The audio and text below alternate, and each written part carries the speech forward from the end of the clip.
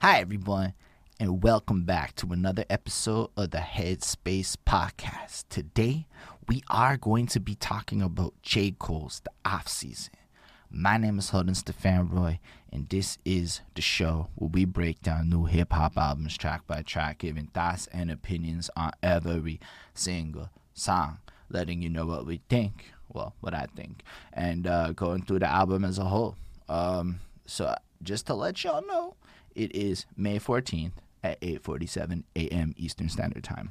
I have, in fact, listened to this album twice, and I'm going to go and listen to it as we go through it. So for those of you not on the Twitch, you're going to see little cuts when you don't hear the song playing, but we did listen to it another couple times on the stream. I'm bringing that up as a little preface because people in the future, 3, 4, 5, 7 weeks watching this, will maybe catch lots of things I missed, and I would love to hear those things in the comments as you notice things I just didn't, because like my coffee is legit still kicking in, and I woke up, played the album a second time because I also realized I played the edited version of the album by mistake. Thanks, Spotify Mobile. And I'm real excited. So how I like to start these reviews is to contextualize my familiarity with the artist, because I think it's fair. I think you have your relationship with J. Cole based on your experiences listening to the music. And with that, I should also probably contextualize my familiarity with J. Cole, since I'm going to be talking about the man's music. I like J. Cole, but I feel like I missed the early part of his career, as in there's like the albums that made a lot of people get obsessed with him in the first place. And so I don't have that like early context of that, and I've yet to really go back to those like earlier projects, which is just kind of what it is. And then 2014 Forest Hills Drive comes out, and to this day I think it's one of the best albums I heard. Like that album is like across the board pretty fantastic. There's maybe one or two songs I find a little skippable, but like that whole album was just like this cohesive, beautiful project with the most excessive outro I ever heard. And then we started doing the album reviews. So since then, every J. Cole album that's come out, I guess this will be the third one, is something that we have covered. So we did the For Your Eyes Only, which was really cool. It's one of those albums that like is conceptually like really, really cool, but like I found myself not so drawn to go back to it. Like I just like it, but like never wanted to really hear it again, except for like a 1-2 song, like I don't know, so Put a Finger in the Sky. Like that one there, that's a banger. The rest of the album, if I never heard it again, I'm not okay with it. Which is maybe not like the nicest thing to say, but like I can respect the project while not necessarily enjoying the sound. And then I had like a super similar experience with KOD. Like that came out and like I listened to it, and at first I was like really, really excited. And then like over time, the songs would come on and I'm like, I don't know if I really want to listen to this. And yeah, I'm including Middle Child. A lot of y'all like love Middle Child, and I'm like, it's whelming. It's a great song lyrically, but like I find his flow doesn't change. It's like da da da da da da da da, like the whole way through, and it's just got like this groove, I guess. But it just wasn't like my favorite, and I started reaching this point where I'm not 1,000% sure I'm seeing what everyone else is seeing in Cole at that point. But like, it's not the lyrics. The lyrics, I get it. The dude's like a profound poet, philosopher with all kinds of niftiness. I love the way he approaches his lives. But like, we're talking about the songs and my desire to listen to them again. With that, I decided that this album's coming out. The very least I could do was try to listen to it as much as I could just to like get a sense of it. Because like, yo, the reality is on your first day of listening to a project, you don't have like your truest feelings. You just have like your initial reaction. So just take that into consideration that 3 weeks from now, I may disagree with everything I say today. Probably not. I'm a little better at it these days. But like, it's just worth stating. I haven't had a chance to sleep on this because this came out while I was sleeping. Anyway, I'm actually enjoyed the project. Like, I've listened to it twice already this morning, the edited and the unedited. Why did I hit the edited? I don't know. It just worked out like that. And then I realized like 11 tracks in that everything had been censored, and I thought that was weird. And then I listened to it unedited, and it's a little better. Edited albums aren't my jam. I like the title of it, The Off Season. I think it's an interesting title. It kind of like reflects the double entendre, which I now think of because of the puns he makes in the thing, where he's going to be offing people in this season. He's going to come back and do the thing he does where he steals the attention and elevates the game and et cetera, et cetera. I believe like that's kind of part of the play on the title. But then simultaneously you have this angle of like this was all done during this off season, this last like year of life that like happened, or like it's like what else are we doing, you know? Like the world kind of took an off season, especially the world of entertainment. Well, maybe J. Cole did. A lot of people were grinding. J. Cole was kind of quiet last year. I guess he was working on this, but that's cool though. He's back with this project. The thing that I just want to comment before we get into it is that like song that he did for Lil Pump just isn't here, which I thought was supposed to be on this project. So I don't know if like it's like we're supposed to technically listen to that one first and then like come to this track and J. Cole's like Imagination. But since it's not on this album, I'm gonna just not do that because we already talked about that song a couple years back. But like I'm excited to get into it. The cover is super fucking interesting with the flaming burning sign and then J. Cole kind of like sitting there, darkened, not fully the focus of the light, but also like stripped down. And I get the sense that it's a commenting of the time, like the attention should be like on these movements and less on him. I mean, he's still on the cover because it's his shit, but like that's kind of what I take from the cover. Like there's powerful causes and things that are happening that deserve the attention, whereas J. Cole is like less relevant. And I think in that cover, he's kind of signifying why he stayed silent during this off season, why you didn't hear his voice on a lot of these topics, because it's like letting the people do it, which is a surprisingly like adapt move or a smart move, I would say, for a lot of people in his position, because we watched a lot of people get roasted for commenting on things that they didn't necessarily have a reason to be commenting on. So I think that's what I take from that cover. Maybe y'all can let me know what you think. I personally don't know. On that note, it's about time to get into the part where we start talking about the songs / if you're on the Twitch with me, listening to the songs. So let's get to it with 95 South. I really like this song to start off the project. Like, I'm going to be real with y'all. The first time I heard this, it was like in the morning when I woke up, and I'm like, I don't know if I feel this. And then I listened to it like now 4 times in total, and I feel it a lot more. I feel like the energy just kicks in. And it's a really extremely well-made song. I like the fact that it starts off with like Cameron doing the little cosign, which is kind of like a nod to another era, right? Back when like people would do that more often, where like the homie would come through and just be like, you know what? This is actually like a great guy that you should not fuck with, and I put my reputation on it. I don't know. I really liked it because I just wasn't expecting it. You just hear Cameron off the jump. And then J. Cole just greases through this verse. Like this first verse is the easy, it just makes it sound so easy. Every like syllable in this verse is perfectly placed, perfectly delivered. Like everything about it is just like at a technical level, just like stellar. Like the more I listened to the greasiness, it was just like wow. And then like even at the lyrical front, he's doing some really like great shit with this scheming. Like I get up, dust my clothes off, sleep is the cousin to death, no plans to doze off. So I kind of like how he's rolling with that, you know, the sleep schemes, etc. The streets, they don't come with a rep. I never sold soft. And then he's like, I never actually played with that blow shit. I was just around it. Just creep where the hustlers crept and they got their O's off.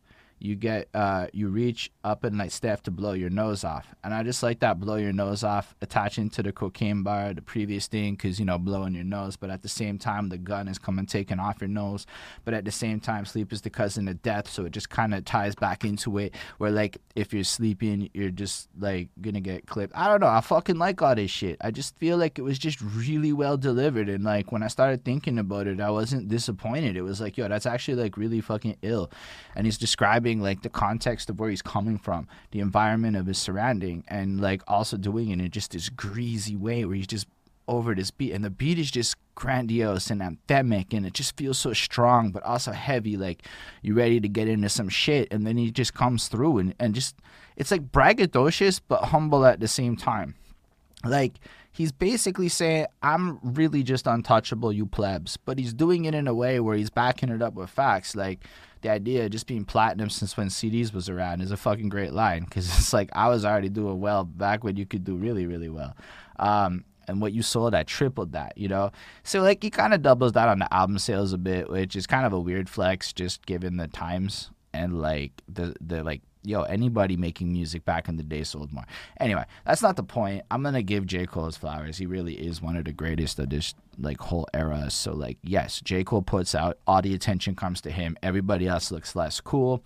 And then I guess you can see how, like, there's a lot of people doing a lot of excessive, a lot of long albums, a lot of, you know, moves, and they just aren't as impressive as J. Cole coming through with a 12-track, 39-minute project, you know? And then he's going to move that and continue the flexiness. I really like the line, could put an M on your head, you Luigi brother now, because Mario has an M on his head. And I got the sense that he has the fiscals to put a significant amount of money to deal with you. And then at the same time makes it a Mario bar. That's fucking hard. I liked it a lot. Then you got the second verse where he just like flips up the flow a lot and just keeps it going. Like, he's the best rapper. He's just going to come through and destroy you. So, like, if you want to come at him and you want to talk your shit, not in the first verse, it's like, I can outsell you and I come from gritty circumstances. And the second verse, it's like, I will fuck you up with my raps. And, like, yo, I've been through some shit where it's really hard. So, like, I come from this real that y'all pretend to rap about. Even though I wasn't participating in it, I was just around it. Still, it makes him kind of like hard.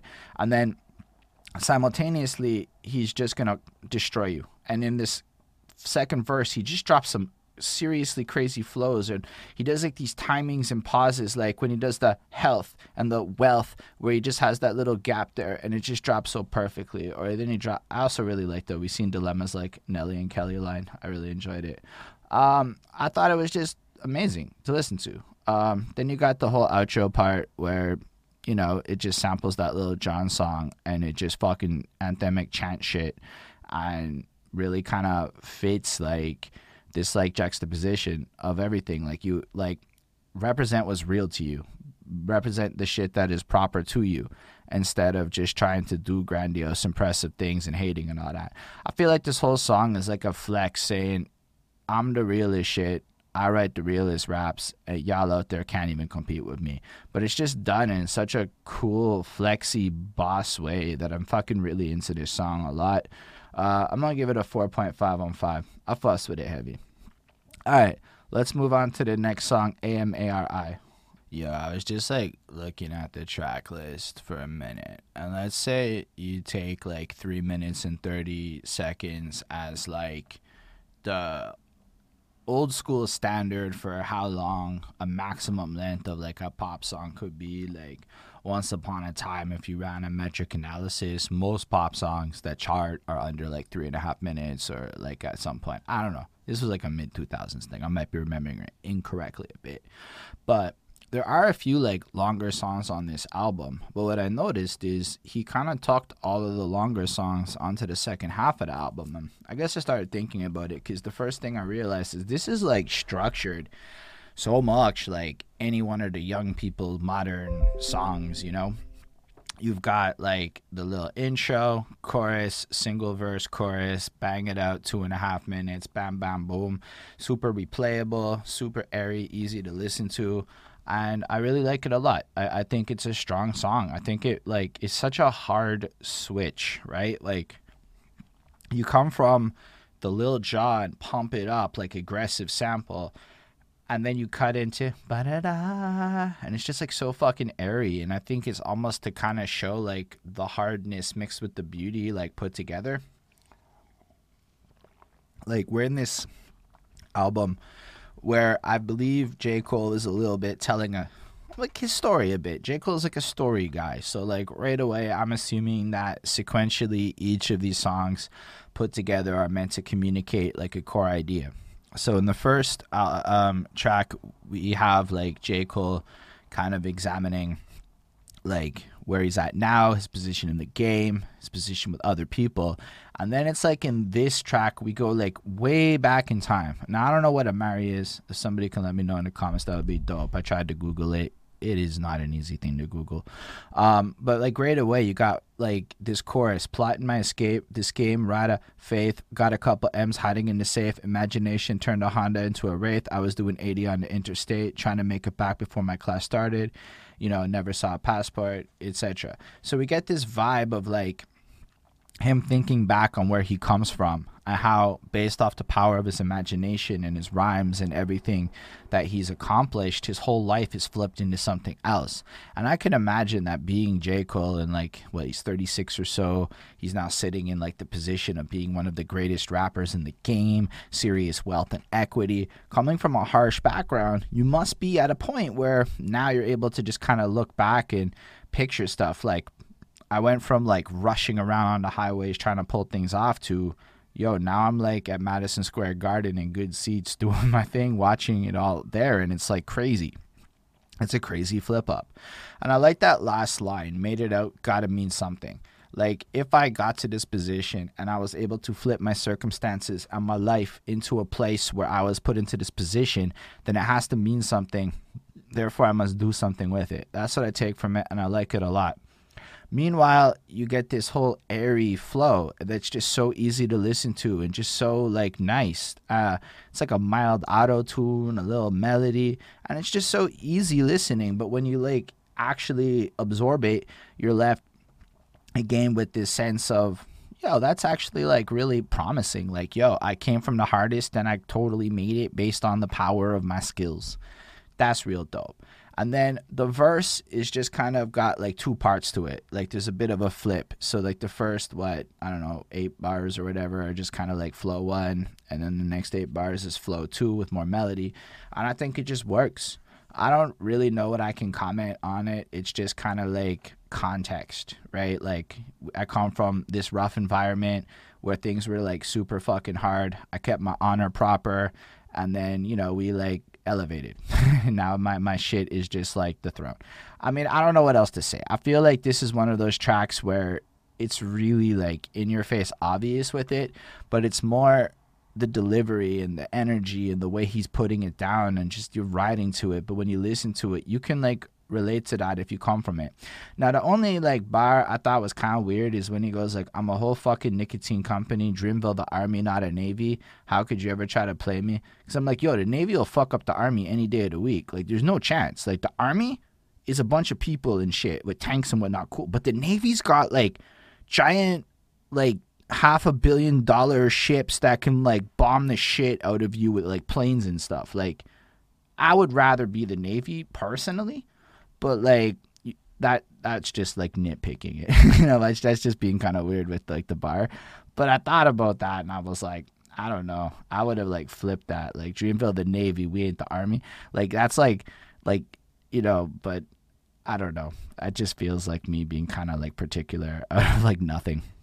Then you get the chorus again at the end, comes back through, aries it out with that ba-da-da thing, and it's just like this nice little 2.5 minute package that you can easily replay a bunch of times. It's one of those songs you can choose to like focus on, but you could also like just kind of like let it play and just get some work done listening to it. And I think it's I think that's a really cool thing, is when you don't have to focus on a song, but it adds like a degree of pleasure to your life and makes whatever you're doing less good. So I'm going to throw this at like a 4.35. Like I can't say like it excites me, but like I really respect how well this track is put together.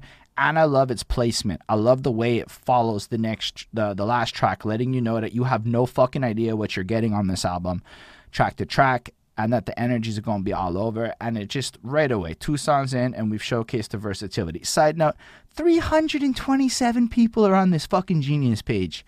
It's like there are currently something in the ballpark of 2,000 to 3,000 people on Genius on this album right now as I'm doing this review. Anyway, let's move on to the next track, My Life. So I realized something in the intro part, I was all confused about that Lil Pump song.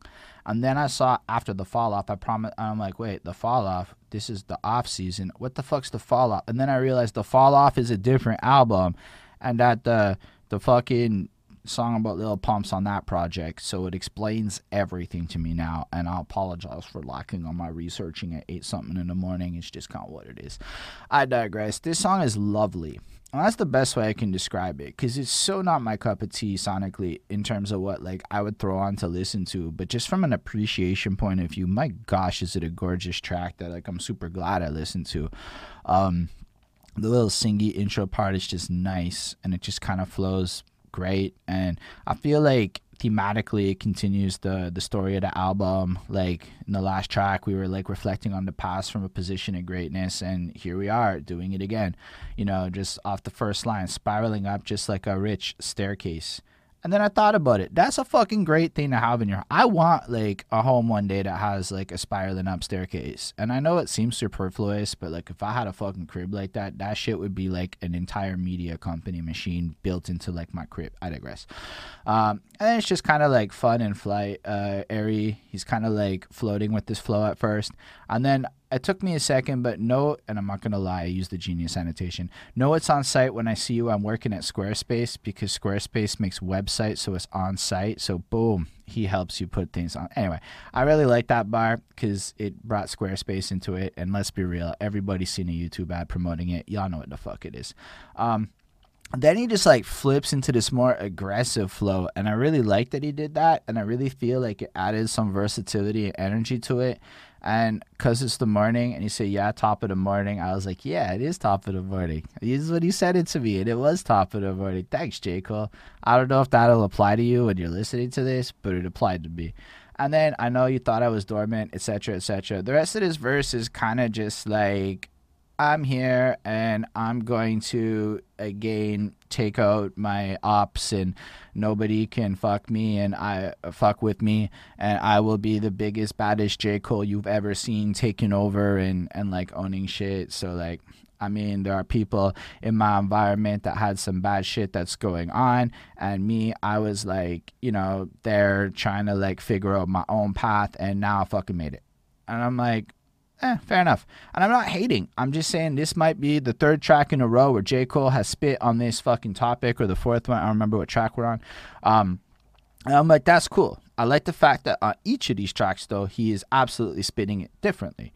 And he's making it interesting. And the flow is just so good. And he's coming at it from a different angle on it. I also really like that line where he's like, want to be in the spot like where every bitch want me, like Rihanna dropping new Fenty. The way he delivered that shit was just like fucking impeccable. Like that might be like one of the best delivered lines on the whole album. But yeah. I don't know that like I'm fully able to like connect with this song enough to like really want to come back, and it also just might not be for me, and that's totally fair. I love the chorus. It's nice. It's singy. It's really cool. I get the feeling J. Cole's a little bit tired of people like me talking about him on the internet. It's what we do. It's the game these days. People are gonna have opinions when you are like king of the game as you are now. I love 21 Savage's verse. There's something about this dude's jaded delivery where he says all the shit other people says, but he sounds bored, like it doesn't faze him, and that part of his delivery makes him sound like a little more deadly, like a little colder. Like a lot of people like have like this energy or excitement, like they're too eager. Like 21 Savage sounds like he's seen so much shit that like nothing phases him anymore in his delivery, and I really like that about it. I feel like his verse is cool. He kind of like summarizes himself and his whole situation and some of the feelings he has, or the distrust. Like I really like it when he's like, sorry, I'm looking for the bar. When he's talking to the girls and it's like, you want my money or you want to have sex with me? That's like a fucking great line. It's like to the point, like, yo, like what are we doing here? Let's just get to the thing. Come at the opposite of law, get the best of me. I get to answering, you get to texting me. I see chicken, you is breast to me. Planted a seed, but it ain't a sesame. And you know, it's like you get the sense that he's really in this place of success and realness, and he's surrounded by all the fakeness, and he's surrounded by people trying to take advantage of him and shit, because like, yo, he blew the fuck up. Everyone know who the fuck 21 Savage is at this point. I digress. This is a fucking solid song. But again, like, I just can't see myself like ever going back to it. So I'm giving it like a 4.25 because it's so well made, but I'm not like super enthused with it. I digress. 9 more tracks on the album. Let's go ahead and listen to Applying Pressure. Yo, this is definitely got an energy to it that I really like fuck with. I don't know. I feel like we're on track 4, and to give J. Cole all the praise, this doesn't sound like the other 3 songs that we've heard, and each one has like a unique kind of energy, but also somehow exploring the exact same fucking topic. From like a topic point of view, if you're not like into albums that like triple the fuck down on the same thing and hit it from every angle, this might not be your cup of tea, to be real with you. But like otherwise, it's fucking sonically really delightful. Like it's very different but cohesive, as in it makes sense that this is on this project while not sounding like the other ones. And I guess that's like a ultimate win from like sequencing an album point of view. I don't know, it comes through, starts off same kind of vibe. I feel like Applying Pressure started my grind with Crime Festers. We've now established that with the last song, so it's kind of like cool. And now it's showing like they in the second trimesters. And I think just saying pregnant is literally the funniest fucking ad-lib on this entire album. Like sometimes like they use ad-libs and it's like, why? I mean, it's funny. I guess I'm talking about it. It was effective, but like I just like it distracted me so much. Anyway, and then he's like, that's why when people throw a shot or two online, I pay no mind to their benign gestures. Like, I don't for the life of me fucking understand this bar. Like, so he's now in an elevated place, and then people are showing their true colors, be like they're pregnant, which is I guess what happens in the second trimester. You do start showing. I'm just breaking it down to see if I get it. And then that, because people are showing their true colors, or because people are showing like they're pregnant, when people throw shots at J. Cole online, he doesn't pay any mind to their vapid gestures. I'm like, I guess that makes sense. That doesn't make like, to me, that's not like a compelling argument that like knocks that shit out the park. But I also may just like be missing the point here. Or, yeah, like Lemef said, the babies that I hate. Like, it's a weird metaphor. I don't get it. But that's all right. I'm sure there's somebody out there that will be, like, in the comments in 7 weeks writing me this whole, like, thing. Like, bro, this is the greatest bar in the history of... Fair enough, whatever. I actually really like the Dave East fucking... Lion, there is a dude who has been begging me to cover a Dave East project for like 2 years, and I never got to it. So one day I'll cover a Dave East project. But I did like actually start the process of reviewing one, and shout out Dave East. He's fucking talented, and more people should give him some love. Anyway, he's doing his thing. He's being like the best J. Cole ever, blah, blah, blah. And then he says the most like fucking knock it out the park shit that just like, I wasn't expecting this. Like, I was in this position where I was like, okay, J. Cole, we got it. Ain't nothing wrong with living check to check, because most have to. I understand that. Instead of capping, which I now know means lying, why don't you talk about being a broke rapper? I don't understand that. And that's the part where, like, I love that. I don't understand why you lie about having money, and I don't understand being a broke rapper, because I'm not. I digress. But he also understands it because back in 2008, he like was that and no longer is that. That to me is like the opposite of the fucking pregnant shit. It's fucking great. But then it hit home, man. It hit home. See, I started talking to producers and video people. Let's say the peripheries of the hip hop game. And their number one complaint is, how y'all rapping about having money but can't afford to pay me? Why do all of them have that story with a large number of people and never do the names get said, etc., etc.? But, like, yo, sometimes you see people, like, dropping their tracks and you're like, bro, I worked with you in the call center. Like, I worked with, I know what you make. Like, oh, yeah, of course, side hustles. And I'm like, come on, man. Like, we all struggling. Let's just struggle together, you know? Like, that's a perspective I think a lot of people could relate to, and I think that's what made it really cool. Like, it's not even to say that if you have some fresh-ass shit going on, go for it, but, like, it almost feels like you have to be rich out the gate now, and, like, it's kind of weird, when instead most of us are not rich, and most of us are probably, like, bleeding fucking money just trying to put a dream together. Like, album productions isn't exactly simple. You either paying in time, cash, or both. So I felt like, wow, this like took a twist in a direction where I'm like, man, what it's like to be nice as fuck but got to stress to pay the bills. I don't know. I feel like that's every MC feel that way. Who doesn't feel that way? Let's be honest. Whether or not we are nice as fuck, we kind of all believe we're nice as fuck or we wouldn't be doing this. I think I'm the greatest rapper I know. No offense to the rappers I know. Y'all probably think you're the greatest rapper you know. And it's no offense to the other ones you know. But that's kind of what it is. Like, we put so much time into creating the art that we want to visualize and shit. And then at the end of the day, it's like, yo, I can't put time into this. Like, yo, it's a blessing. I'm on vacation from day job. And at 9:43, I can be sitting here doing this beautiful experience of talking about the album. But, like, typically I'm doing this after work in a whole different vibe and a whole different mind frame where I'm not, let's say, as well rested and in a creative space to take my time. It's usually, like, stressed and, like, rushing and all this other shit because that's what being a broke rapper is. Like, yo, I make money and I'm still not making money. You know, like, money come in, money go out. That's what a lot of us really live like. Like, yo, you it just flows and you look at your bank account after and you're like, the fuck? What am I going to do next? How am I going to achieve that? Yo, I would rather more people rap like that because, fuck, I know that story. And I know most people I know that story, regardless to what their fucking music says. Because, come on. Anyway, I don't want to go too far with that. I don't want to be too negative or anything, but it really hit me. I was like, that's fucking cool.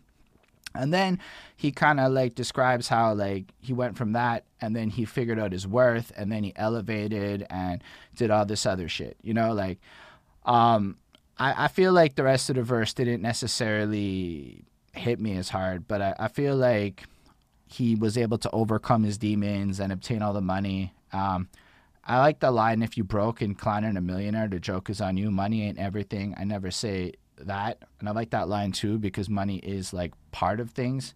But, like, people really just willing to go all in for, like, cash flow without even considering a lot of things. Like, I don't know if you've ever seen how people treat, like, a super wealthy person. Like, the guy who owns my company is worth 9 figures. His house is big enough that you can see it on Google Maps. I've been there. Some of the only pictures I've ever kept on my phone is this guy's fucking, like, house. Because, like, bro, it's like MTV Cribs ain't got shit on this guy's house. And, like, I watch the way people talk to him, and they don't treat him like a human and shit. So, like, if you ain't got your integrities, in fact, and your, like, sense of self, and you just get there, yo, the whole world is gonna... Anyway, it's a weird world. Like, I totally get where J. Cole's coming from. I'm not rich, but I've seen the way people treat rich people, and it fucking scares the shit out of me more than, like, more than being poor. And I don't know, it sounds, like, weird, but, like, this whole world is kind of weird like that. Then he got this outro where I feel like he's just kind of flexing and chest pounding and, like, showing, yo, if you put yourself out, the truest version of yourself, you're going to achieve all the greatness and you can be just like me, sort of. Or, like, I guess you got to be real with it and you have to already be in that position where you're going to, like, be yourself. But he's kind of trying to showcase that via being himself, he achieved this shit instead of trying to cap and be something else. Anyway, I give this song a 4.5 on 5. It's a pretty good track. I would definitely listen to this one again. So let's move on to Punching the Clock. This track is really cool. At, like, a rap level, it might be one of my favorite verses on the whole project. Like, pretty much every fucking bar is exciting to me, and it's really great. The intro and outro are really strong too because they effectively create this context again for the album in a different way.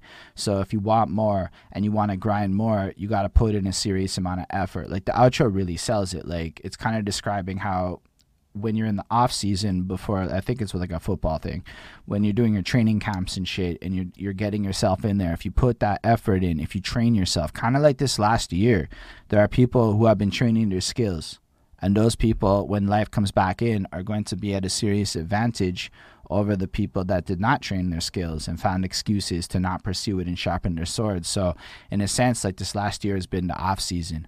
And J. Cole has been out there practicing. And, yo, if I compare this to KOD, which was, I believe, made in 2 weeks, this is a significantly, like, you can see the level of effort he put into making this album pristine and perfect. And I respect it. Like, when he's talking this talk, he's backing it up on this project is what I'm feeling. And then the bars on this are brilliant. Like, I really like the I got more cribs than Habitat for Humanity. That's just a great line because they build houses all over. So J. Cole is just wealthy as fuck and has a bunch of properties and shit. But then, like, immediately, he's like paid off collections from recollections of calamity. And that's an interesting line because there's like the credit angle, but also like the debt to like the system and the world that you're in. And then thinking back on like the harshest times that created those situations in the first place. But like you've moved on past that and like established a balance again. And it's brilliant. Yo, the shit pop off. I learned to duck under the canopy till it cool off. They marked up right in front of me. Like, yo, those are big bars. Like, there are people who live that shit. I never lived that shit, but that's a real thing that happened to J. Cole. So it's like, in a sense, he's like, yo, I learned that in my environment. This is how to survive. But like, when I'm talking about paying off these debts, it's like, these are the memories I'm describing. And as he's established, he wasn't necessarily part of the game. He was just around this world and had to like flow with it. Told him to come off his chain for trying to floss, died over a cross, just like the start of Christianity. I was like, that's big too, right? Like, this man's died in front of J. Cole because of a chain snatching, a cross, and then the idea of dying over a cross, which like is what happened in that moment. And that's also how Christianity starts, because Jesus dies on the cross and shit. Man, this is like, to me, some of the best fucking bars we're getting. I like it a lot. And then immediately he follows that with an anecdote where somebody hands him a gun and he thinks it's a toy and he fucking shoots it and it like goes through trees and he's like a fucking kid tripping on if like he killed somebody by accident or like maybe the cops are going to show up and do some shit. This is haunting his dreams and whatnot. And then it just kind of like flows out through, and it's like leaves it out with now I'm left here paid like I planned to be, damn.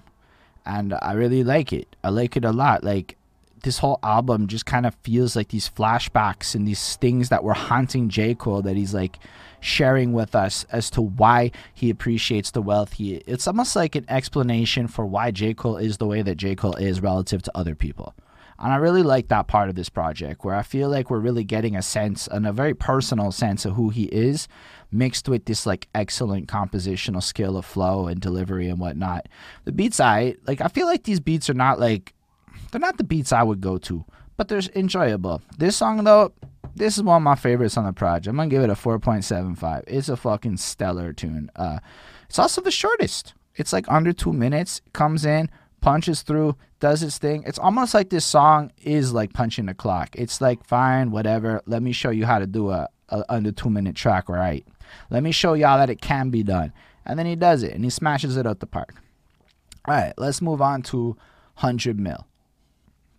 So, yo, I really like this song because I feel like after all of this reminiscing on where we've come from and all of the different parts of that, we get to this like self-celebration, right? Like, yo, he's at 100 mil and he's still on the grind. Like, in his mind, he has not achieved where he needs to be, regardless of where he's at. But at the same time, it's like, yo, I got 100 mil. Like, shit, man. I can only imagine what it would like feel like to, after all of everything, get to that point where you really are in that tier in existence of reality where like you can just say that you've done it, and you're not finished yet. You're not at your prime. You're just another person still on the come up. And that's what I'm feeling in this track. Like, a lot of people get satisfied. And I feel like even with everything he said, it's like self-celebration, but it's also this thirst for more and to grind and to self-improve. And I don't feel it like, yo, the money matters. I feel like this is a crazy metric. I can't believe it. It's like when I look at like a YouTube stat and you're like, that's a fuck. Like, yo, there's a person in Kazakhstan that fucks with my shit. Like, it's like that is how I feel J. Cole singing about it. Like, yeah, it's cool, but like there's still so much more to do. And that attitude is just like serious, right? Like, imagine having $100 million and feeling like, whatever, I'ma still get it. That is a fucking ambition that I can respect, you know? And then I like how the verse kind of flows through a little bit back on that, like, never peddled rock, never said a lot, only what needed to be said. Got a little guap when you get a lot, won't no bitch leave you unread. That's an interesting line. Basically, he never did these things. He never snitched on things. He went ahead and got some money, and it turns out ladies answer you when you're rich. It's not that surprising. I bet everybody answers you when you're rich. Like, who's leaving you unread? Are the guys leaving you on? I mean, I suppose in the past you get more women leaving you unread than guys. That's where he's coming from. But still, I like this game is like follow the leader. If you're looking closely enough, you'll see that I led. And he's got a fair point.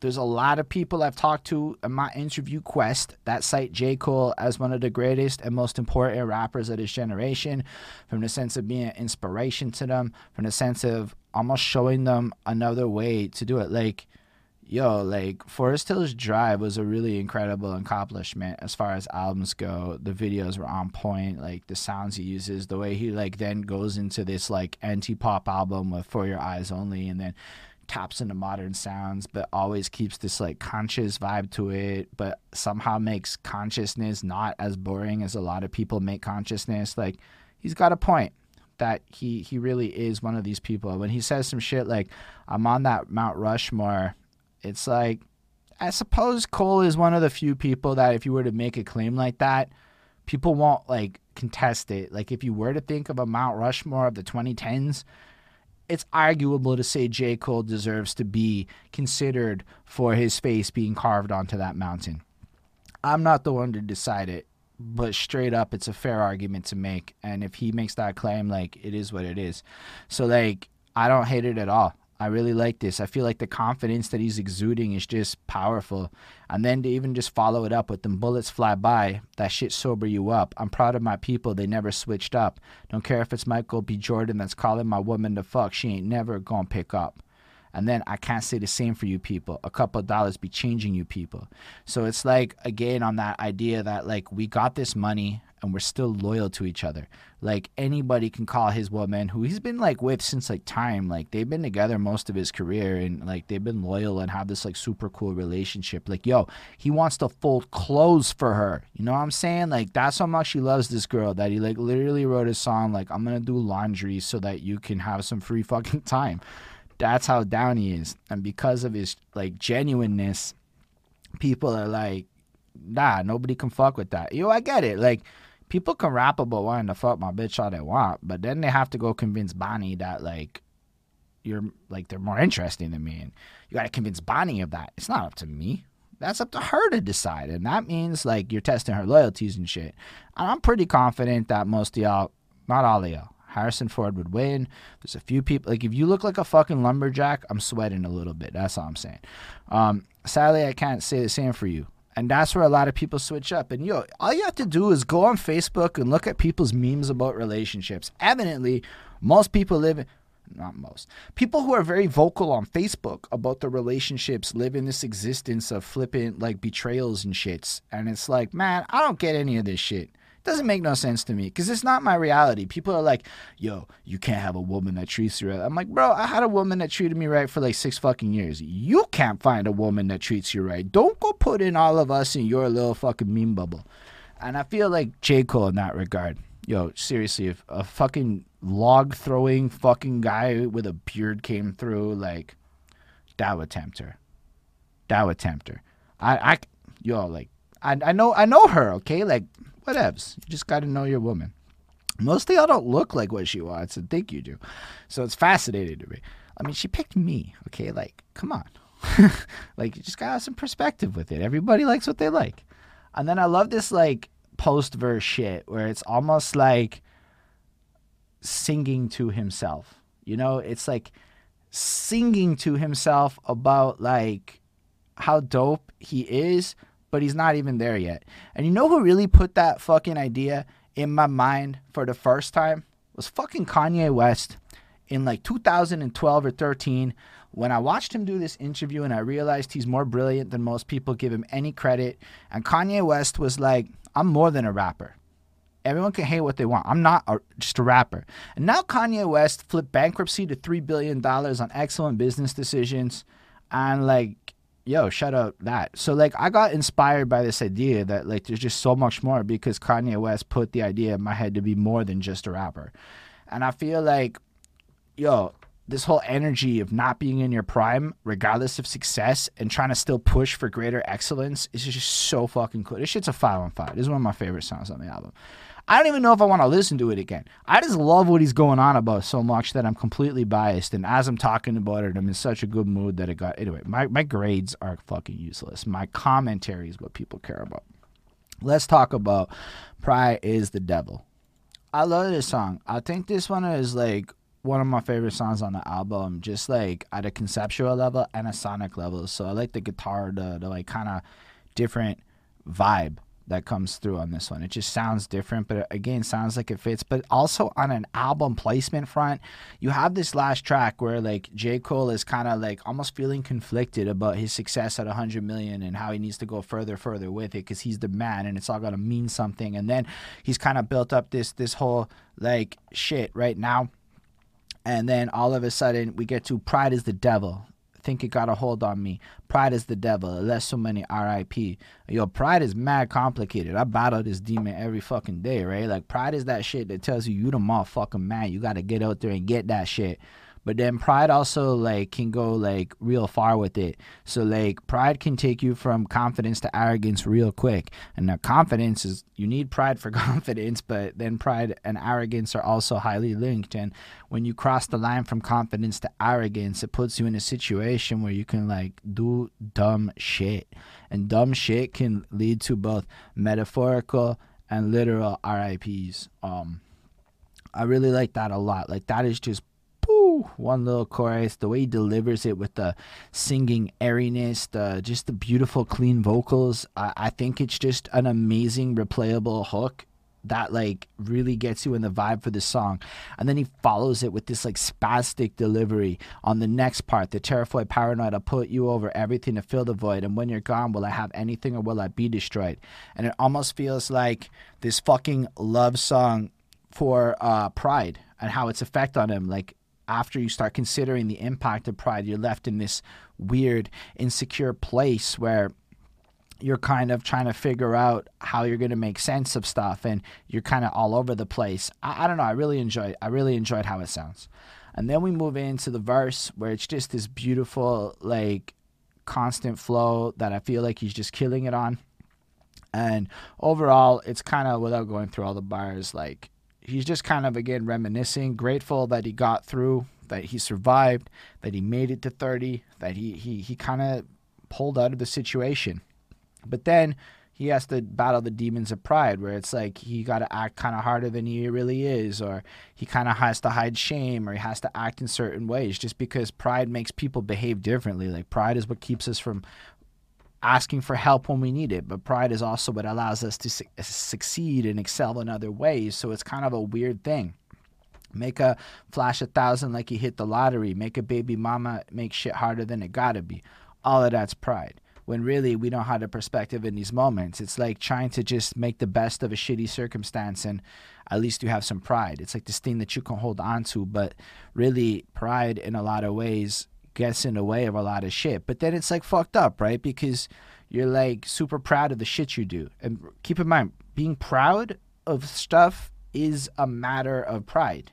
Like they're like related at like an etymological point of view. So like when I'm proud of my own work, it's like I'm taking pride in myself, which is, you know, a really cool thing. But then it's just complicated. But when he says pride be the reason for the family dichotomy, I'm like, yo, I relate to that. Like, I don't talk to my brother. Like, we just don't talk. We live very different lives. We can't be in the same room with each other. My existence annoys him. His existence annoys me. And it's a matter of pride. We'll just fight on some dumb shit. Even with, like, all of the maturities in the world that I try to put forth, we still gonna fight on some dumb shit. And it's still gonna be all over pride. I'm like, mature enough to admit it, but not mature enough to behave differently. And that's kind of the reality of, I think, a lot of situations. But yo, people that don't want to apologize, yo, my parent, everything's fucking weird when it comes to family, and it's all related to pride. So I feel like J. Cole just like smashed it right on. Like, this is one of those songs where it's like, yo, you found like exactly what the problem is for a lot of people, but also articulated it really, really good. And then I love this like end part, slowly realizing what the root of all my problems be. It got me feeling different when somebody say they're proud of me. And even that part is kind of relatable. Because it's fucking weird. Like, you go through all these mental gymnastics and shit as you try to cope with pride. And then all of a sudden you go from people being like, shut the fuck up, you aren't special, shut the fuck up, you shouldn't be so arrogant, this, that, to, yo, I'm proud of you, you're the fucking coolest, you're doing all the shits. And it's like, bro, that is a mental trip and a half to like a fucking switch. Have everybody go from like, bro, you're overselling yourself to, nah, you are that shit. But you don't do anything different. You're doing the same thing the whole way through. So I kind of related a lot to all of that. Love the chorus part I put through. Then I also even like the accounting part where he's like, I got to pay somebody to add up my money. Then I got to pay the next guy just to make sure that the first guy is not fucking ripping me off. So I got all this money, whatever. But the way that he kind of showed the complexity of what it is to have all that money is just fucking nifty to me. Then Lil Baby does his verse where it's like super clean vocals too. No auto-tune, super clear. Everything's fucking nice. That flow is super on point. There isn't like a whole lot that he says that I feel like I need to comment on. It's just super straightforward. He's putting forth his own situations. He owns a lot of homes. He's addicted to promethazine and he knows it. He's trying to like just do his shit and he wants to just succeed. You know, like I don't have a lot more to say about it. It's actually a really well delivered, really great verse that I would love to listen to again. I just don't have like a whole bunch to say on it because I don't think he's talking to me. I think he's talking to the younger ones, whereas like J. Cole is straight up talking to me on that one a little bit more. And I like that on a track like this, he gets almost two different generational ages to like approach this topic, thus adding more value to it in the whole. Which, who was expecting a Lil Baby feature? Well, maybe we all should have. Maybe I'm just the only one who didn't. I digress. This shit's a smash. I'm going to give it a 4.75 on 5. And before we play... so the next song that we're going to listen to is called Let Go My Hand. Alright, so this track is gorgeous in terms of, like, it's got more of that beautiful aesthetic. That's how I feel, like, the beat's kind of nice. Baz's feature is really wonderful. The singing's all cool. And then J. Cole drops this, like, pensive, vapid, like, airy verse. I don't mean it, like... This just sounds like J. Cole heard this shit and he just had a lot of thoughts and then he put like all the thoughts into a verse and it was just like a stream of consciousness about like the most regular stuff to me, like, but it still fits the album. It's still like on this, it's almost like this whole album is J. Cole debating himself on how to manage his success and like his fame and the inner demons he's facing. So then he gets into, like, sometimes I question whether this shit matters, putting substance into something when the world's so used to instant gratification. And to that, I find it's like I get how people can feel that way because there's, like, this narrative out there that nobody has attention spans. And then I look at the Twitch and I see that a whole bunch of y'all been here for, like, well over an hour. And I'm like, nah, people have attention spans if they're interested in things. And weirdly, I think J. Cole is one of those artists that captures attention spans like that and gets people to pay attention. So I can understand his feelings though when the whole world acts away and creates these narratives and ideas. But like, yeah, I think he knows this shit matters, but like it's a good start, right? And then the whole like part where it's like, so I found this instrumental on my phone. I didn't vibe with it at first. I had to take a step away from life, let kind of things float away just to like really find the right vibe and connect with it and get a new perspective on it. And I was like, that's a cool thing. I'm definitely certain that happens. I've even like had it where like you like a song today and then you hate it because music is so attached to your mood and so many other things where like, that's why it's like being an album reviewer is like the weirdest shit. Like I might feel this way at 10:37 on May 14th, the day the album came out. But maybe like 4 weeks from now, I'm in a raging mood and I hate the sound. Or maybe I'm just in this weird pensive mood and I love the sound. I'm like, it's so fickle. But I love the content that he's putting forth on this project. I think it's really well thought out and really interesting. I also like the fucking next bit about like religion and how like he's got people who push these ways and he recognizes the wisdom in it, but he lacks the discipline to like actually apply these things for himself. It's that self-awareness tip. And then all of a sudden it's like he's going to London and he's getting paid $1 million to go do a show, which is just fucking crazy to think about that. That's your fucking price tag. And then it's like yo, but I don't even love my music no more. I'm the biggest critic to my shit. I kind of miss being not famous when I love my music more than everybody else.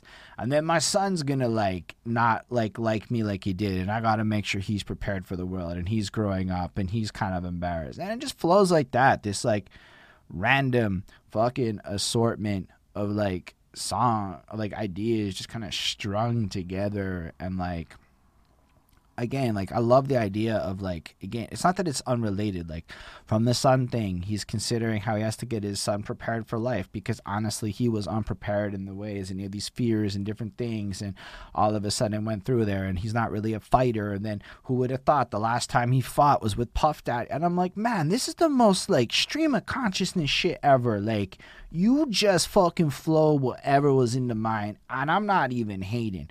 It's just like idea after idea, and it just kind of fucking works, and I like it.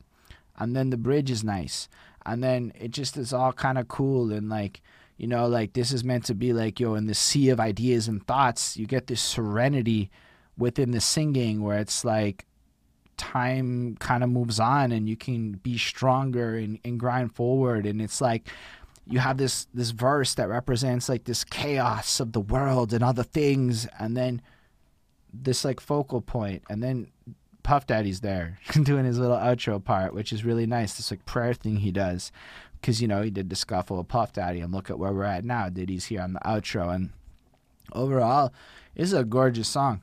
It is not one that I think I would go back to in many vibes on my preferences shit, but I really like it a lot. I'm gonna give this one a 4.5 on 5.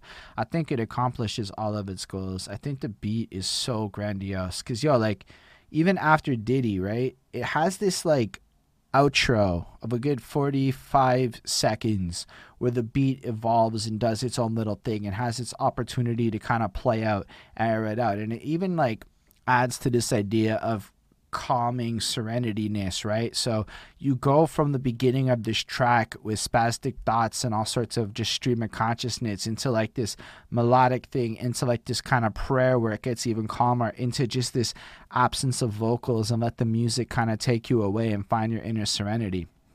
So if you think about it with regards to the album placement, after struggling with pride and shit, after worrying about that, it's almost like you kind of sometimes just have to let everything go and just kind of vibe and whatever. And I think it's kind of great for the placement of everything. I think it, again, adds into just everything we've gotten as this journey. Like this seems to be how J. Cole learned to get over himself, is what I think the whole point of this album is. During the off season, I got over myself and I'm ready. Plus he trained and got good again. But it really feels like this cool journey where people can like listen to this, and just seeing somebody like him be so open about his inner turmoil, but also start to like morph it in a way where it feels like we're getting this more positive, here's how you can deal with it, here's how you can get a solution. I think that's what makes music today a little bit more brilliant than say the 90s. Like people love the 90s, but the 90s was just like a decade of, yo, the world is fucked up, and then like point final, it ends. Like there weren't that many solutions being brought forth, where I feel like a lot of the people nowadays are writing these albums where it's like, yo, everything fucked up, but here's some solutions. And I think that's something that just needs to be given more respect in this era. People are definitely trying to solution more than they used to in music. So let's move on to the interlude track. All right. So this one is the second single, which I didn't listen to when it came out because it was like, I'm going to review the album. I stopped listening to singles a long time ago because it fucks up my album review experience to listen to singles, which like kind of move things around. Anyway, so like I feel like it's just kind of like the rest of this project in regards to tone and what this actually is. It's him reflecting on where he is, but also kind of taking it in a new direction. So as we said, it's like solutioning is starting to happen here. And part of solutioning is to be prepared, mentally prepared to like handle the situation. So understanding that he has gotten to this peak and pinnacle of his life where he is, and he's really in a place where he's pretty much on top of his world. Like J. Cole doesn't have many more, like he's already done more than like most people ever can in this game. So what happens is it can go two ways, up or down. and he's ready for it because he's just set up his life for that. So if he loses it all, I guess he's prepared fiscally, etc., etc. But he's also ready to take on the next chapter and take over the world. And I think that's such an interesting place, like, to be at. Like, a lot of people ride laurels, and, like, you look at it and you're like, why are you doing that? You can be better. And I feel like even within himself, J. Cole, I'm a little bit saying on the last project was riding laurels. Like, a lot of people love KOD. I think it was a riding laurels album. And then I really just, I feel like this is him going, nah, I really can bring it. And he did. This project is him bringing it. I really am impressed with everything so far. This verse is stellar. It's really well delivered. I just feel like I don't know what else to like comment on it. Like, we've been through all of the topics he's explored on this project, down to this summer I do real numbers, couldn't dare touch it if they sold a double disc, right? And that, like, he said it like on the earlier part of this album, like, you sell like nothing with your 30 track songs, and I do all of my thing, you know, like. So it's like, at this point in the project, I feel like this is the most redundant song, and its like only purpose is to kind of sum up everything we've heard so far a little bit, but it is called an interlude, so I guess that is its purpose, and I shouldn't be so critical of that if it's that self-aware for what it is. And it kind of touches on everything we've heard. It goes back to everything. I kind of like my homie Scott out on parole. He sold more Coca-Cola than the soda industry. I thought that was a pretty fucking great line. I also really like that Christ went to heaven at age 33, and so did Pimp C, and so did Nipsey. And I thought that was a pretty cool, like, comparison to make, and just in general. It was really great. But, like, I don't know. I'm sure a lot of y'all watching this have already bumped this a whole bunch because it came up before the album as a single, and it's, like, super fire as a single, and I get it as a single. But, like, in the context of this album, I feel like it's one of the weaker tunes just because, like, it brings nothing new to the table. It doesn't add any real value. It's just almost like a bit of a summary. So I'm going to give it, like, a 4.25 because I like pretty much everything else on this album more. Let's move on to The Climb Back. This shit is 5 minutes long. And it's 2021, right? So in theory, we're not supposed to have super long songs. But I would say, right off the jump, this is the best J. Cole song I have heard since 2014, Forest Hills Drive. I love this song a lot. It does like everything I want out of a song. The beat's nice. It's got this airiness that you can just kind of get lost in and just vibe to. But then it starts off with like this sample that kind of like sets a context. Are you doing this work to facilitate growth or to become famous? Which is more important, getting or letting go? And then it's like just such an interesting thing to think about off the jump. But then you get that chorus, and his delivery is just so fucking fluid. Like, he sings it kind of like calm, like, and he's just like, everything comes around back full circle. Why do lies sound pleasant but the truth hurtful, etc. And he just kind of explores like the complexity a little bit of dealing with people, and I really like it. And then it just kind of ends in a really like serious note on that chorus. My pick me up and we gonna light the city up as if the sun had the night shift and paint the town red for my found dead too soon. And then it's like, whoa, that took like a heavy turn, right? Like, so you're out there and you're trying to live life and you're dealing with people and it's complicated and people are smiling and everything's fucked up, but it's like now you just gotta go out there and celebrate to pay homage to your like homie that like got killed or died or is no longer with you at an age that is probably like way too young. And I have no idea what that's like. I'm blessed to like only know one young person who's died in my like whole life, which is pretty blessed because I'm 33 and there's been so little death in my existence. So to hear stuff like that is often like heavy for me because like I literally have no idea what it's like. But then he hits this verse, and I mean he does like everything. He has flows that are just so properly, intricately put down that just stay alive and keep changing. Like it's a versatile verse. His delivery is just stellar. It's almost theatrical in the way he's just blending elements of singing and like emphasis and rapping and everything just to create this super great thing. Everything is just pristinely in the pocket, even though he's going literally at the double times in the fast, just flossing on it. But then you get to the fucking content, and almost bar for fucking bar throughout the entire track, it's just like, I'm fucking dope. And y'all don't give me respect is the first verse. And then the second verse we'll get to, but it's like, yo, watch how people treat you when you are dope and you don't get no fucking respect. And then there's that outro, which is just like, holy shit, what a interesting idea.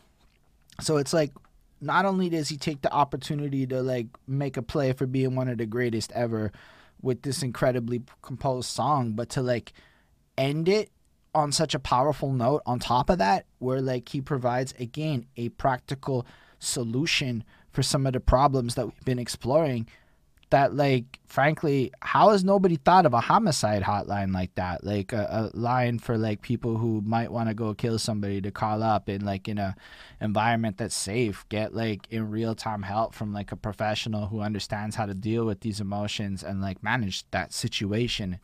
And I was like, I felt like that needed to be talked about first almost, because it's one of the most profound things. Like, I bet that's one of those things that if they actually implemented it and somebody put up the money to do it, a lot of people's lives would get saved, both from the people who maybe perform certain actions and avoiding the consequences of that, and possibly ending cycles of violence that like exist in places that many maybe middle class people don't fully understand. But it seems like a easy solution relative to a lot of other solutions, like institutionalizing a bunch of people at crazy cost to taxpayers / privatizing that shit to make bank on it. I digress, just throwing that out there. So I just thought it was so profound. But like down to the verses, it's great. Like, to the left of that decimal, I need 7 cigarettes to play the joint. Turn your decibels, peep how I decimate a joint. He does. He decimates the joint. But also is like, I'm $1 million performer. Look, it's just a flex. Like, say what the fuck you want about album sales. If you cost $1 million to show up, like, that's a humbling thing to think about. I don't even think I could get $100 to show up at a lot of, maybe I could, but like a lot of places. $1 million? That means that somebody feels that they're going to make more than $1 million off of you being there. That's fucking serious, right? Like, if you really think about the flex. You know, then it's like, check my projects, select them workers at section 8 points, and you'll see how I flip like exclamation points. That I, because if you look at an exclamation point, it's like an I upside down.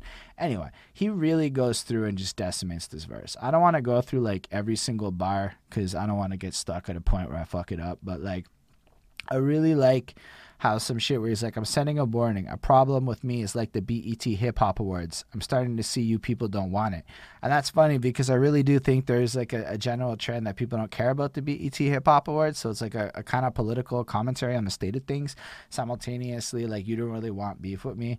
But like, I mean, he kind of like took shots at like Lil Pump and then sat down with him for like an interview to make peace and show the better ways. So maybe getting beef with J. Cole is a great way to get like one-on-one time with J. Cole, so he can like father you. That was literally what I thought about when I heard that part. But I get it. He will fuck you up on a rhyme. And I just really enjoyed it, except for No Name. I think No Name clapped back and he just shut the fuck up on that one. Maybe it wasn't No Name. It was one of the ladies that like he kind of had a little thing with. Trash rappers ass backwards trying to toe-to-toe him. We laugh at you, staff strap. Like, sorry, I forgot the line where I'm sick of this flaunting from people I know ain't got more dough than Cole. And then they're all like these people that are flexing their wealth, etc. But then it's like, if you're in a position where you are worth 100 million and you're seeing cats that ain't worth that shit pretending like they got that shit, like, you can smell the bullshit and it's probably really funny. So I totally like that. I don't know. The rest of this just plays out beautiful. I like the one phone call gets you canceled like a homophobe in this PC culture. Like, that's a great line because of how it really plays out. But like, it's just so like in tune with the times. Like, so many times people like make bars like that and they sound so like out of tune. This isn't like critical. It's more like, yeah, that's what happens. So it's a good bar, and I like it. Then you get that chorus that comes back in and it just does its thing and it flows and it's beautiful. But then you get that second verse where I feel like the tone of the song just shifts in such a interesting direction. So survival at all costs, now it's changed. Now like the entire vibe is different. This is maybe how people feel, and maybe even including himself. Every day people get logged off, bodies get hauled off, passing a funeral procession while holding my breath in the car. I'm like, yo, that is just the opposite of J. Cole being the best rapper bodying people. Now we're in like real life and people are actually getting bodied and he's seeing funeral processions and shit. And then it feels like the devil's winning and it feels like, yo, does that mean God lost? Which is a fucking interesting idea. Like in this world, if the devil wins, it does kind of mean that God loses. And is that what's happening? And then I like how he flips it. Just got off the phone with he back in the kennel, my dog lost. And then he just kind of like reuses the same language in a sense, well, lost at least, and then flips the entire meaning of it. Anyway, then it's like he kind of describes this whole situation where this guy who's now back in the pen, it's like he tried to reach out to him. He tried to like give him the opportunity. And keep in mind, he's like killing it with the flows. Like it's really quick, intricate, and really well laced. But he's describing how like he gave him the opportunity, and this guy comes through, and he's kind of jealous of the girls and the things. So like people eye you, and they're like, "Yo, I want your success. It should be me that has all that success." And then he got that piece of advice where it's like, if you give somebody the rope, they're gonna hang themselves. Just like let them be. Let it happen. You can't change people. And I feel like I don't know. It's really just like you're left with this sense of bleakness almost. Like as much as you can win and you can do well for yourself, you're still going to have to deal with the fact that unfortunately for many other people, they are not able to understand it and thus are caught in that trap stills. And then there was that they fiend to clap as often as the Genius app misquoting me, which I thought was really funny because half of J. Cole's fucking lyrics are verified. And then Genius responded on Twitter, like, "Did we get this one right?" And I thought that was great. I really enjoyed that. But like, to be fair, Genius is just like either their staff or like their fans that are uploading it. But you know, artists could just correct their own lyrics. Anyway, I really enjoyed that too because, hey, what site are we on? We're on Genius. This is Genius lyrics right here in our face. That's misquoting it. And I thought that was funny. Anyway, I really appreciated this verse and how he just kind of like ends it like, basically, don't fuck with me because if anyone does come for me like that, I'll take you out. And then you get that outro where it's like, yo, people got these suicide prevention hotlines, but why is there like nothing for when you feel heated for a homicide?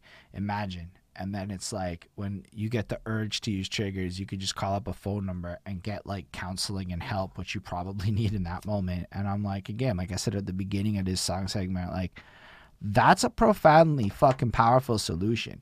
So he spends like the whole album presenting the problem in the context. And then with his position of power that he's gained in his life, actually drops a viable solution that could have an impact on society. Shout out J. Cole. Like, shout out. This is a 6 on 5 kind of thing. It's a 5 on 5 for sure, but like, this is special.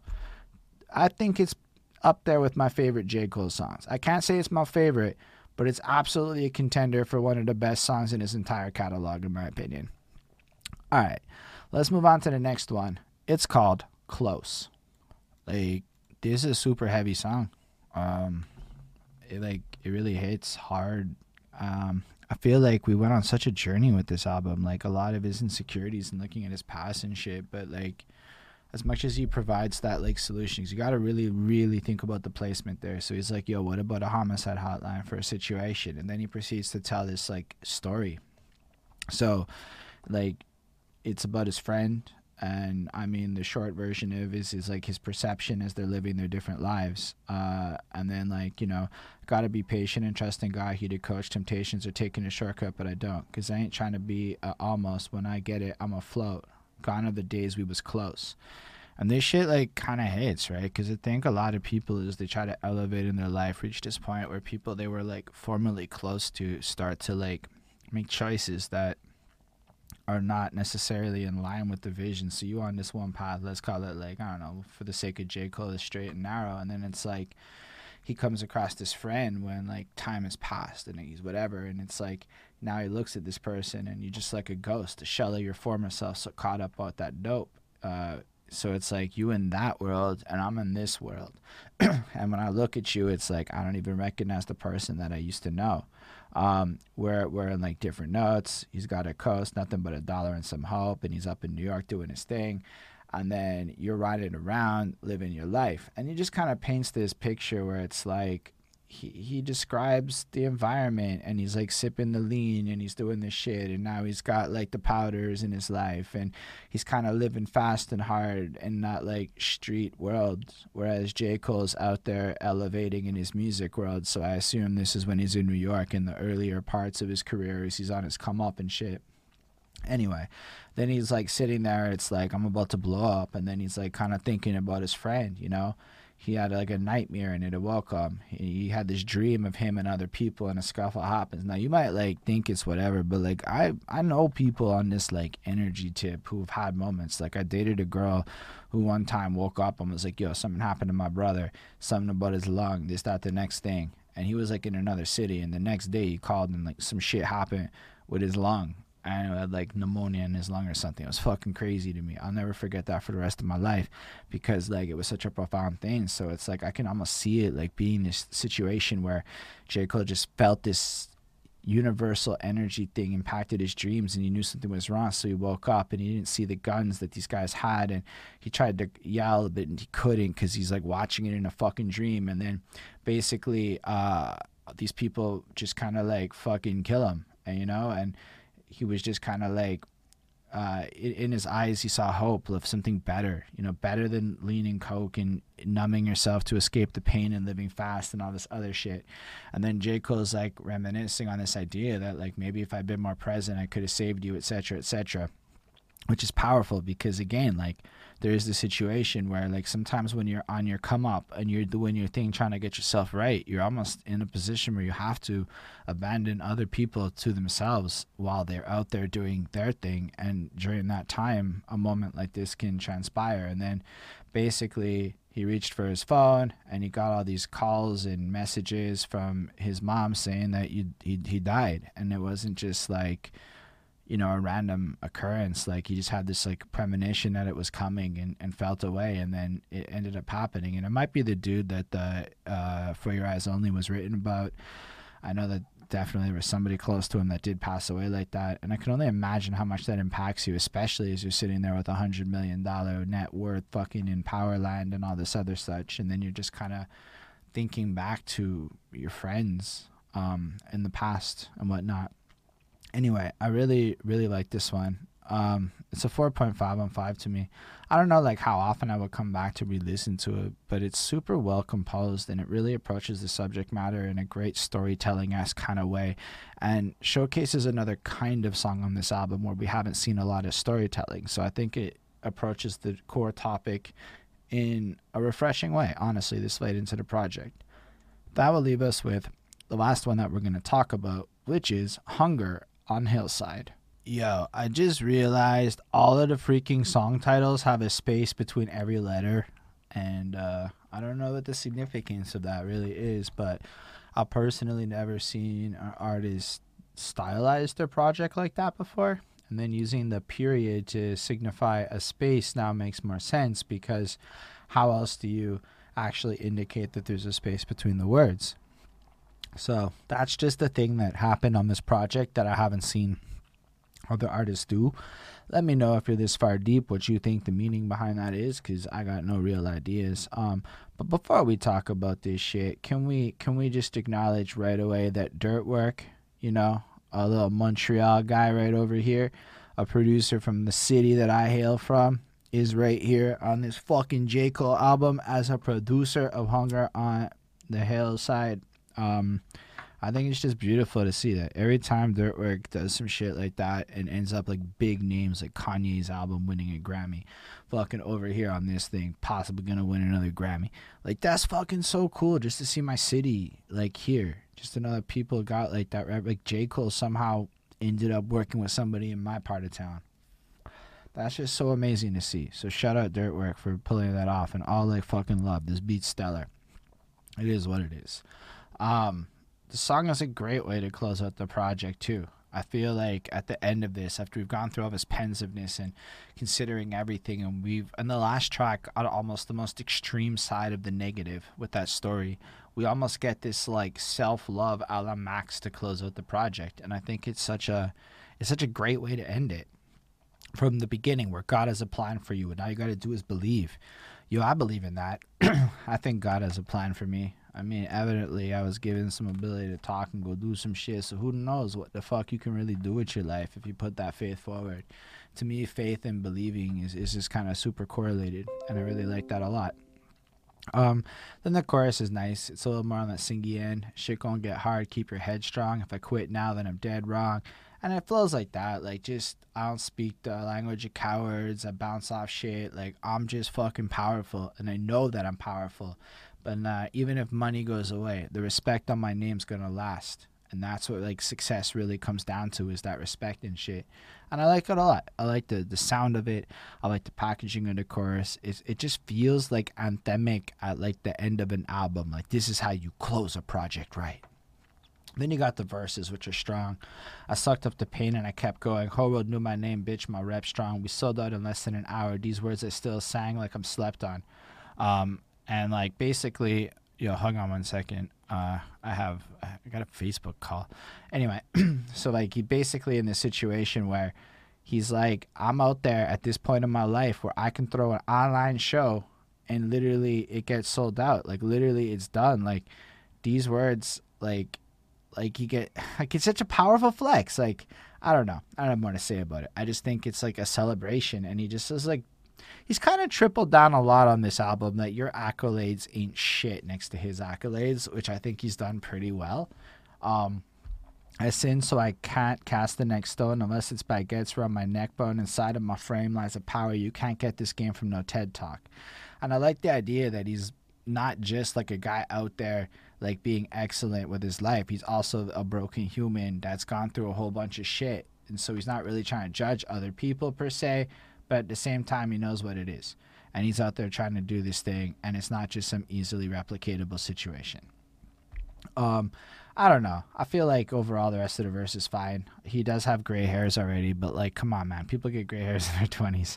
I get the implication of stress and age, but it's like, who doesn't have gray hairs at our age, J. Cole? I'm only a couple years younger than you, and I've had gray hairs for like 6 years. Not as many, man. I look at my pictures of my late 20s. I'm like, shit, that's like a full head of dark hair. Anyway. I really like it. I like how he just kind of runs up the M's by the hour. He's doing his thing. He's just flexing in such a cool way where it's like he doesn't say thousands. He said millions a lot on this album, and that's the kind of world he's in.